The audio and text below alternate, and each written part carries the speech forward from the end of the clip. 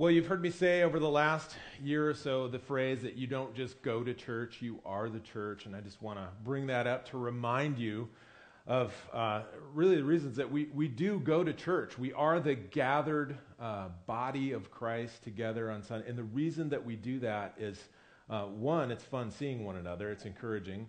And two, together, it's the purpose of bringing glory to God and worshiping Him together on the Lord's Day, on Sunday. And so that's so important. But then to remember that we are the church, that as we scatter throughout the community as individuals throughout the week, we serve a very important function. We're the body of Christ. We're the hands and the feet of Jesus. And when He is with us, wherever we go, He goes. And to be mindful and prayerful about that. So this morning, we're going to talk about that. And kind of where we're going today is going to help us do that, to be the scattered church as we go throughout our weeks. We're in the middle of a series today called Jesus Says. And each week, we've been highlighting statements that Jesus makes about Himself. This is kind of Jesus on Jesus. And it's amazing that even in today's age, there's still some controversy about Jesus is. People want to argue or debate, like, did Jesus really think that He was the Son of God, or who was He? Was He just a prophet or a revolutionary or whatever? Well, this is Jesus on Jesus, and there's 7 of these very powerful statements that kind of give us some insight on how Jesus viewed Himself. Very, very, very important for us as followers of Christ, and as we consider, or maybe as we're exploring Christianity and who Jesus is. Before I continue, we're going to talk today about Jesus when He says, I am the vine. I am the vine. And I want to, give a shout out to Lisa and say thank you. She worked very hard to get all this artwork that we have here on these prayer cards and also on the walls and around the church out for this series. And so I'm very appreciative of that because I like these images. They help me. And these prayer cards are available on that table back there, and I encourage you to pick one up. There's a short devotion on one side, and also just a prayer practice. And prayer comes in many different sizes and shapes. There's not just one way of praying. As Christians, it's who we're praying to that's valuable, that's important. And so this style of prayer, the prayer practice is called a breath prayer, and this week it's easy. You just go, as you inhale, Jesus, you're my vine. As you exhale, it's, I abide, I have to look at it. I abide in the warmth of your love. If I do this week, I'm probably going to shorten it because I guess my breath is short, maybe. I'm going to say, Jesus, you're the vine. I abide in you. Jesus, these are great. You're sitting at the stoplight or you're waiting for your class to start. Any time that you're maybe anxious or stressed, these are really, really helpful, these kind of breath prayers. But even when you're not stressed, like I was just thinking, man, as you're falling asleep at night, it's a perfect time for that, just to get into the rhythm and into God's presence. So very, very helpful. Well, at the start of John 15, the place that we're going to be reading today, some context is helpful. Jesus is surrounded by His closest followers, kind of His inner circle of disciples, and He's prepping going to be gone. And their relationship with Jesus is about to fundamentally change. And so that's when Jesus says this. John 15, verse 1, we'll put it on the screen for you. He says, I'm the true vine, and my Father is the gardener. He cuts off every branch in me that bears no fruit, while every branch that does bear fruit, He prunes, so that it will even be more fruitful. You are already clean because of the word I've spoken to you. Remain in me, as I also remain in you. No branch can bear fruit by itself. It must remain in the vine. Neither can you bear fruit unless you remain in me. He continues in verse 5. I am the vine. You are the branches. If you remain in me and I in you, you will bear much fruit. You see the theme that's developing here. Apart from me, you can do nothing. If you do not remain in me, you are like a branch that's thrown away and withers. Such branches are picked up, thrown into the fire, and burned. But if you remain in me, and my words remain in you, ask whatever you wish, and it will be done for you. This is to my Father's glory, that you bear much fruit, showing yourselves to be my disciples. So in classic kind of Jewish thought, they repeat things often. In fact, that it's like a way to reinforce, like, this is really important. And so the vocabulary here, the repetition, you see it develop. Things like, Jesus says he's the vine, the true vine. I'll give you more about that in a second. But who are we, or who are the followers of Jesus? They're the branches, easy. Who is the gardener? The Father. And then in this passage, there's lots of pruning and fruit bearing. I like fruit, don't you? Of course, you're supposed to say yes. Before we dive into that more deeply, though, I want to talk about vineyards in the Bible. There was a lot of them. And the Bible was written in a different time, in a far-off place, and that means that sometimes we have to work a little bit harder to, really, I mean, this is easy enough to understand, easy enough to get. But there's always more to the story. And because we're so far removed, we kind of have to work at discovering what some of those things are. And this parable of Jesus, it's similar to the one last week when we were talking about him as the good shepherd. You know, in today's world, not a lot of us are familiar with sheep herding, although there are people here in our congregation that are. Okay, I'm not going to out them, but Marla might be one of them. So last week I was looking at her often like, I hope I'm not saying the wrong thing here. No, we're just not. It's in vineyard. We probably are more familiar with drinking wine, right? But with vineyards and viticulture, I mean, this is Washington State. There's a huge industry here, and so this might be a little more familiar to us. But sheep were everywhere in biblical times. Vineyards were everywhere. Just everyone, even if they weren't in the industry, they would have kind of deeply understood it. And so Jesus himself tells a couple of vineyard parables. But with this one, he's touching on one of the most used images in the Judaism of his day to describe the relationship between God and his people Israel. But Jesus also introduces a slight but oh so significant twist. And as I was looking at this week, I mean, I learned something that I'd never encountered before. It was something that the Jewish historian named Josephus, all right? And Josephus, he's writing roughly 50 years after Jesus lived.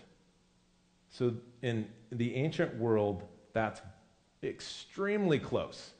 And he would have lived about the same time, I learned this week, he lived about the same time as Pliny the Elder.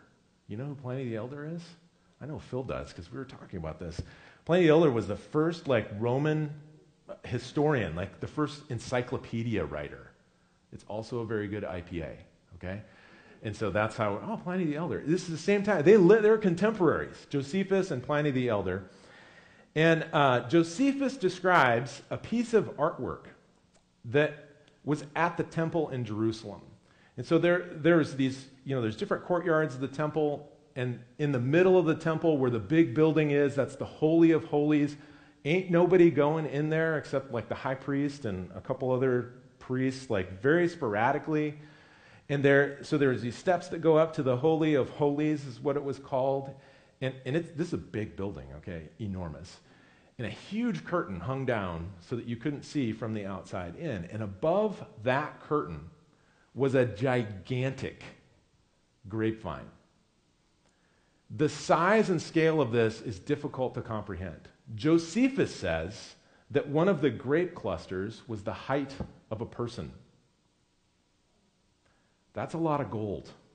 In fact, the wealthy citizens in Israel, they would donate, we might endow a chair at a university or a museum or something like that. They would donate gold so that they could add to this gigantic grapevine. It said that the Romans, paid for the building of the Colosseum with the gold plundered from Jerusalem. Now you know how. There's a lot of gold there. And all throughout the Old Testament, there's different texts describing the people of Israel as vines in God's vineyard. He's the gardener. He's the tender of the vines. And God tends the vineyard so that the people of Israel grow and are fruitful. What makes you a part of God's people is being attached to Him. It's being attached to Jesus. Now, if he had been, clearly Jesus was not a proponent of all paths lead to God. Not at all. That's kind of one of our modern religious understandings. It's like, I'll just pick one and they all go somewhere. Well, they might go to a God, but not to the God Almighty that Jesus knows and speaks of. And so you can't forget that, if Jesus had said this to the crowd, I'm not sure how that would have gone over. But he's saying this to his closest followers. They're disciples of Jesus, the people who've altered their life to follow him. Scholar Gary Burge, he had this quote I found this week. I put this up for you. He said, "These words of Jesus are guidelines for discipleship. They're instructions for how the disciples and the church at large ought to live out life in a world that is at odds with God's word, but nevertheless in need of it."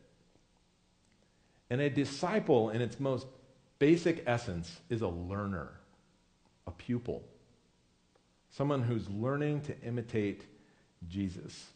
And those of us who still want to live a Jesus-shaped life, we hear these words today. We got to stay connected to Jesus. So if Jesus is the vine, the Father is the gardener, you and I are what? Branches. We're branches. I'm a branch. You're a branch. I joked last week about Jesus tattoos. People get the cute little ichthus fish. I want to see this one, right? I want to see the branch. Like, oh, what's that on your arm? Oh, it's a stick for me to club you. No, I'm a branch. I'm reminding myself, my place in God's kingdom. I got to stay connected to Jesus. Okay, just kidding. Don't get a tattoo. Unless you want to. All right. So just a couple weeks ago, Corey and I were out in our yard, and there's always, this time of year, it's fun, but there's always a lot to do. If you're yard people like we are, we enjoy our yard. We have lots of plants. And so Corey is trying to prune. We have this grapevine. Actually, there's actually two grape plants. And every year I look at this thing, and I'm like, how on earth does it grow this much each year? And so you start, cutting away branches, and it's like, I'm going to kill this thing, right? Have you ever had to prune a grapevine? I mean, you cut it back to the nubbins. Like, you're always like, really? Do I cut this much off? It's nerve-wracking. And then, for whatever reason, this particular grape is like the last thing in our yard to ever exhibit any sign of life. And so every year it's like, I killed it this year. Nope. They are prodigious in their amount of growth that they will grow every year. That's just how they are. Lots and lots and lots of branches. So in Jesus' metaphor, he's the vine, the Father's the gardener. What happens to branches that don't stay connected to the vine? They wither, or they get cut off. Whenever I read parables like this, I don't know if this is just me or like everybody does this, but I see that and I'm like, yikes, Jesus, that sounds extremely harsh. I guess the message is don't be one of those branches, amen? But don't get hung up on this. Think about it from the gardener's point of view. If you've got a branch that is withered or died, it's not doing it. It's already dead. Or if you've got a branch that's just growing and growing and growing and growing and it never sets any fruit. I mean, that happens. What's that branch doing? It's just sucking energy away from the rest of the grapes. So you cut it off. This is a metaphor, I remind you. But I kind of wonder what the disciples did at this point. They turned and looked at Judas, didn't they? right? Like, oh, you're that vine, aren't you? I mean, with judgment filling their eyes. No, I doubt that happened. This is not a veiled threat from Jesus. The emphasis here is on the connectedness. It's really an observation that Jesus is making about spiritual life. And one of the things that I love about Jesus, he's not afraid to call us out. Jesus is not afraid to challenge me or challenge you or challenge us. And he has this incredible way of creating an environment that's incredibly welcoming and inviting, while at the same time is also extremely challenging. I mean, Jesus would make a terrible motivational speaker. I mean, think about this. He's like, yeah, you can do it. I believe in you. And if you don't, you get cut off and we'll throw you in the fire. Like, what? Jesus, where are you going with this? But as a follower of Jesus, when you hear this, does it make you feel threatened? No. He's speaking to his followers. When you hear this as a follower, it encourages you to stay connected, to abide, to remain in Jesus. And Jesus is so welcoming. I mean, throughout his life in the Gospels, you see him connecting with, there's all of the elites, there's all of the powerful people and the folks who are influential. It connects with them, they want to be around him. But the people who are drawn to Jesus are the lepers, the people on the margins of society, the outcasts. It's people like adulterers, folks who, most of us would write off, like made some bad decisions in life of your own accord. So you kind of, you made your own bed, now you're going to get to sleep. But no, Jesus, they're drawn to Jesus. They're welcomed by Jesus. I mean, people, thieves and criminals feel comfortable around Jesus, along with people who cheat on their taxes, along with people who lose their temper and yell at their mom or yell at their spouse. People feel comfortable around Jesus who are, spreading mostly true things about other people at school or work. I mean, none of us has ever gossiped, have we? People are drawn to Jesus. He invites every single one of us to come as you are, but grow. Grow in new ways. And you think about the woman caught in adultery. There's this lady who's these, people, guys catch in adultery. Don't ask me how. And they throw him in front of Jesus, and they're trying to trap him. Hey, the law says to stone her. What are you going to do, Jesus? And Jesus says, well, go ahead and throw the first rock, all of you who have never sinned. And all the hypocrites left, which we're all hypocrites. And then he says, what to the woman caught in adultery? Does he say, oh, Jesus loves you? No, he says, go and sin no more. Do you think she ever committed adultery again? We'll have no way of knowing. But I tell you what, if that was me, changed life. I got a fresh start. I'm starting over. I'm living a new way. That's what Jesus does for you, for me, for everyone. He's incredibly inviting, but also extremely challenging. And the fruit that God wants to grow in our lives, it's this transformation of character. There's a couple ways to look at this. One is that. It's the fruit of the Spirit, as the Scripture would call it. Love, joy, peace, patience, kindness. This is always where I get nervous because I think, oh my goodness, I'm going to forget one, and I'm a pastor, I can't do that. Goodness, gentleness, self-control. I think I got them all. But it's this transformation of who you and I are from the inside out. That's one kind of fruit. Another way to look at the fruit that is, if we stay connected to Jesus, this is just going to happen in our life. It's a byproduct of being connected to him. It's like our life is bearing fruit. Have you ever been around someone who just seems to bring the best out in you? Or whenever you're around them, you're just like, I'm just a better version of myself. That's kind of like what I'm talking about here. This is who God wants to make us into. He wants to help us become the kind of people that make an impact in the world, in our families, our friendships, neighborhoods, workplaces, schools. In Jesus' name, we get to help establish a more caring and just world. We get to introduce people to Jesus who may have been never known him or may have been disconnected from him. What an honor that is. And I appreciate Paul Metzger. He's a biblical theologian. His definition of fruitfulness is like this. He says, we'll put this on the screen for you too. Just as Jesus is turning me into someone renewed and transformed in relationship to him, Jesus is also doing his relational work through me.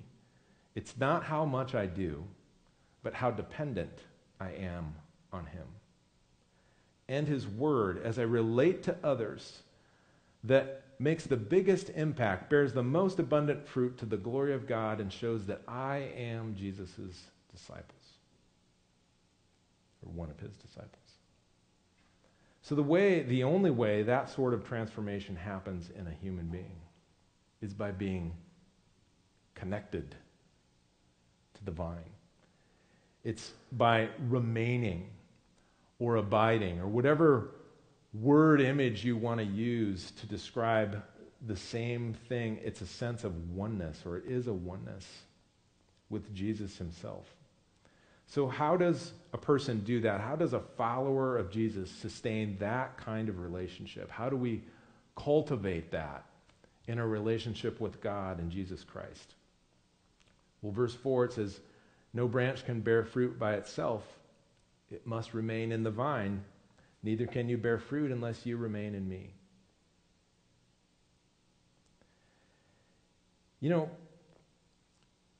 These verses of Jesus,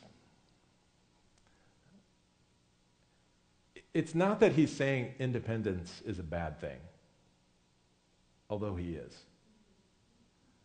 But being independent, we all know that's a good thing. Being self-sufficient and reliant is great to a point.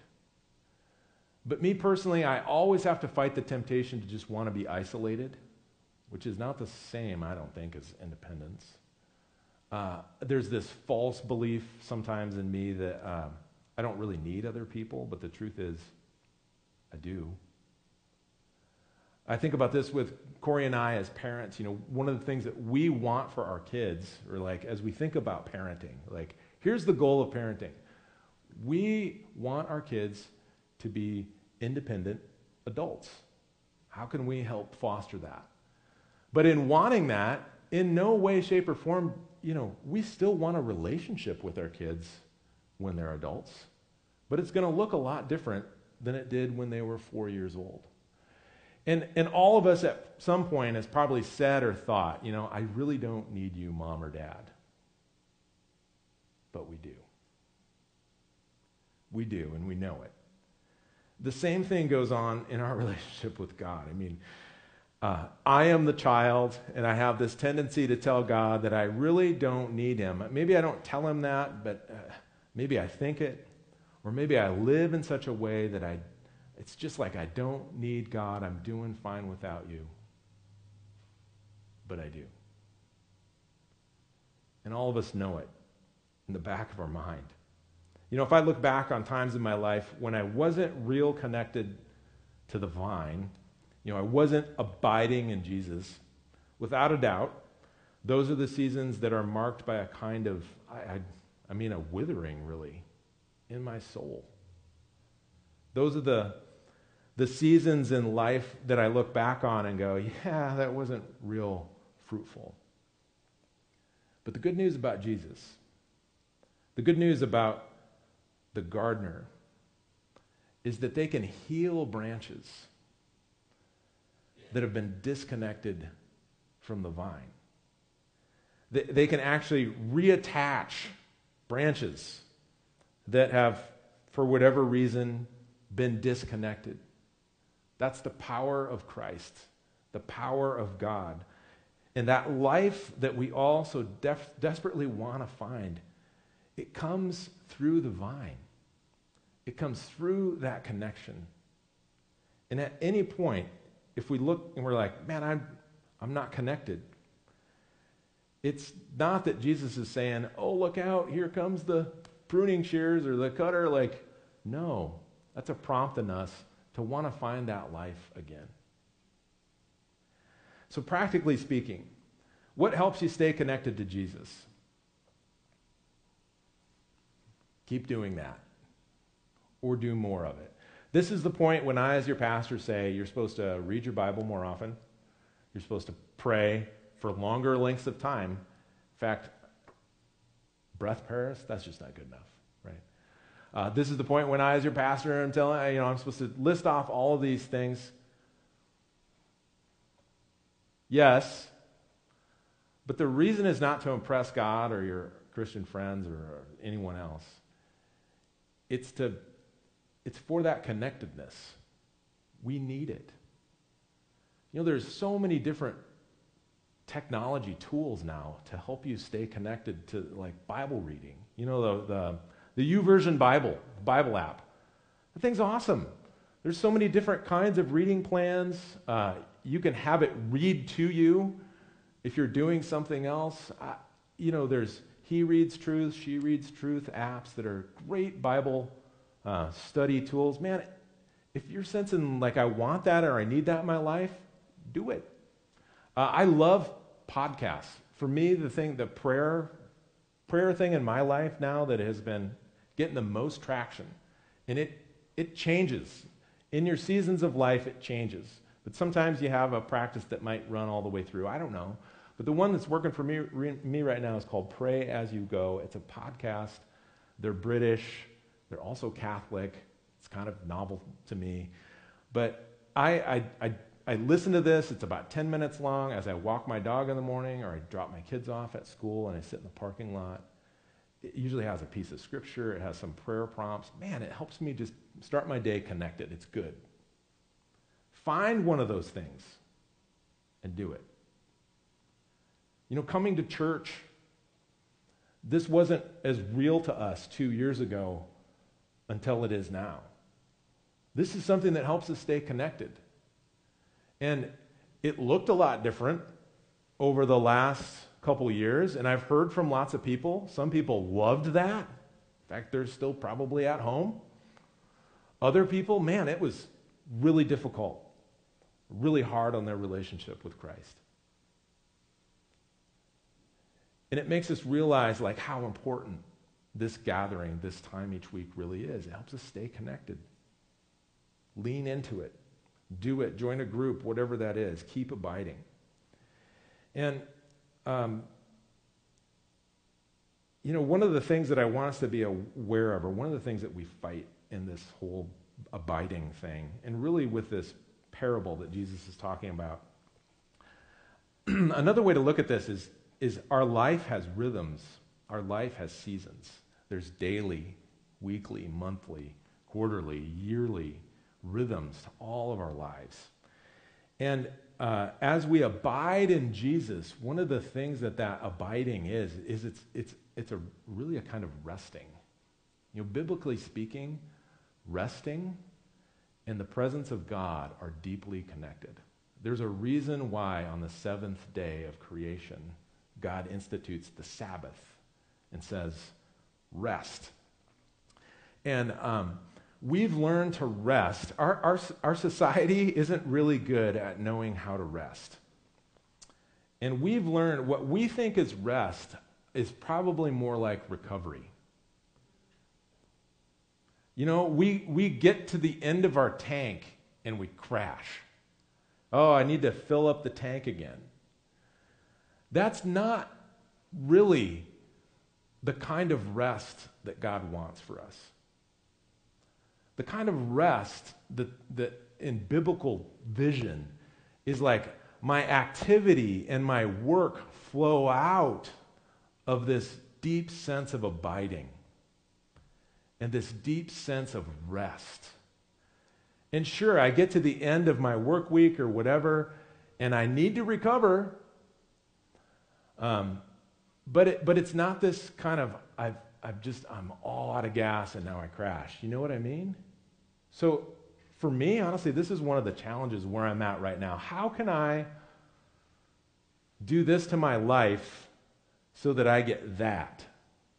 Because I need that in my work day, and not just filling the end of my day with activity, but to actually think of it as like, this is rest, or I'm filling up again. How I look at my week and my month and my vacations and all of this. And it's hard. Like, man, I mean, there are definitely seasons where it's like, yeah, there's no rest. But I'm learning to go, okay, so when is this season coming to an end? Because I'm going to need some recovery. I might even need some play and some recreation after that so that I can rest and this cycle starts again. We're talking about farming here. Grapes don't grow year-round. They lay fallow for a season. How is that reflected in our lives, and how can we get there? And this sounds awesome until you think about what Jesus is talking about here. He's talking about pruning. Pruning is normal and natural for a follower of Jesus. And for some of us, I dare say all of us, in the busy United States, to get to this point of rest and abiding, this deep sense of abiding, we're going to have to prune some things out. What does that mean? I don't know. What would that look like for you? Pruning is a way to refocus and reprioritize. It might be a good thing, but maybe I don't need this in my life. Maybe that's a part of my day, week, month, whatever.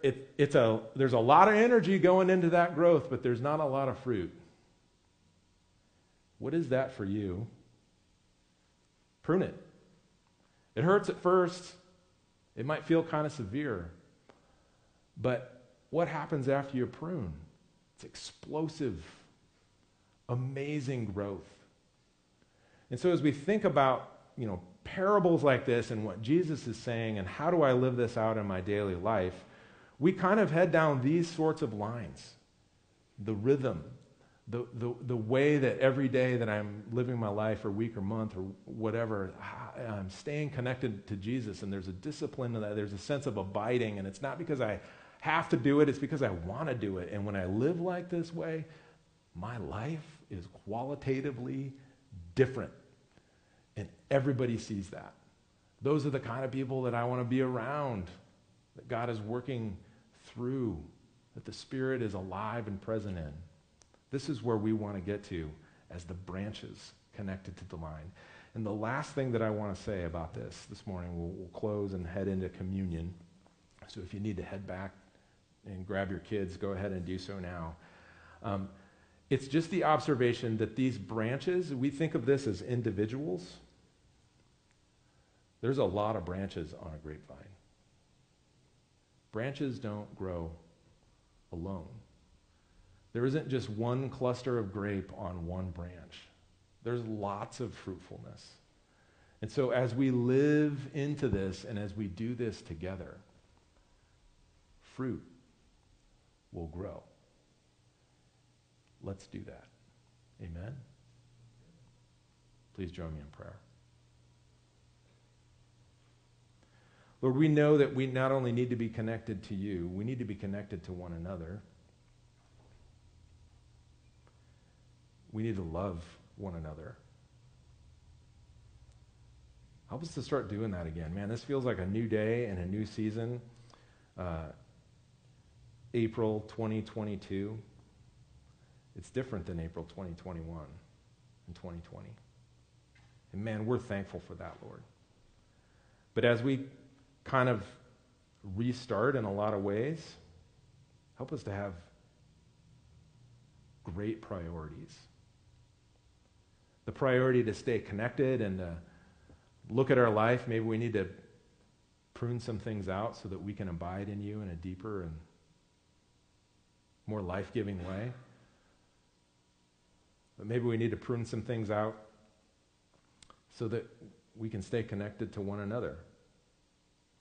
Help us to do that. Give us great discernment, Lord, the power of your Holy Spirit to abide, to rest in you. We pray this in your holy name.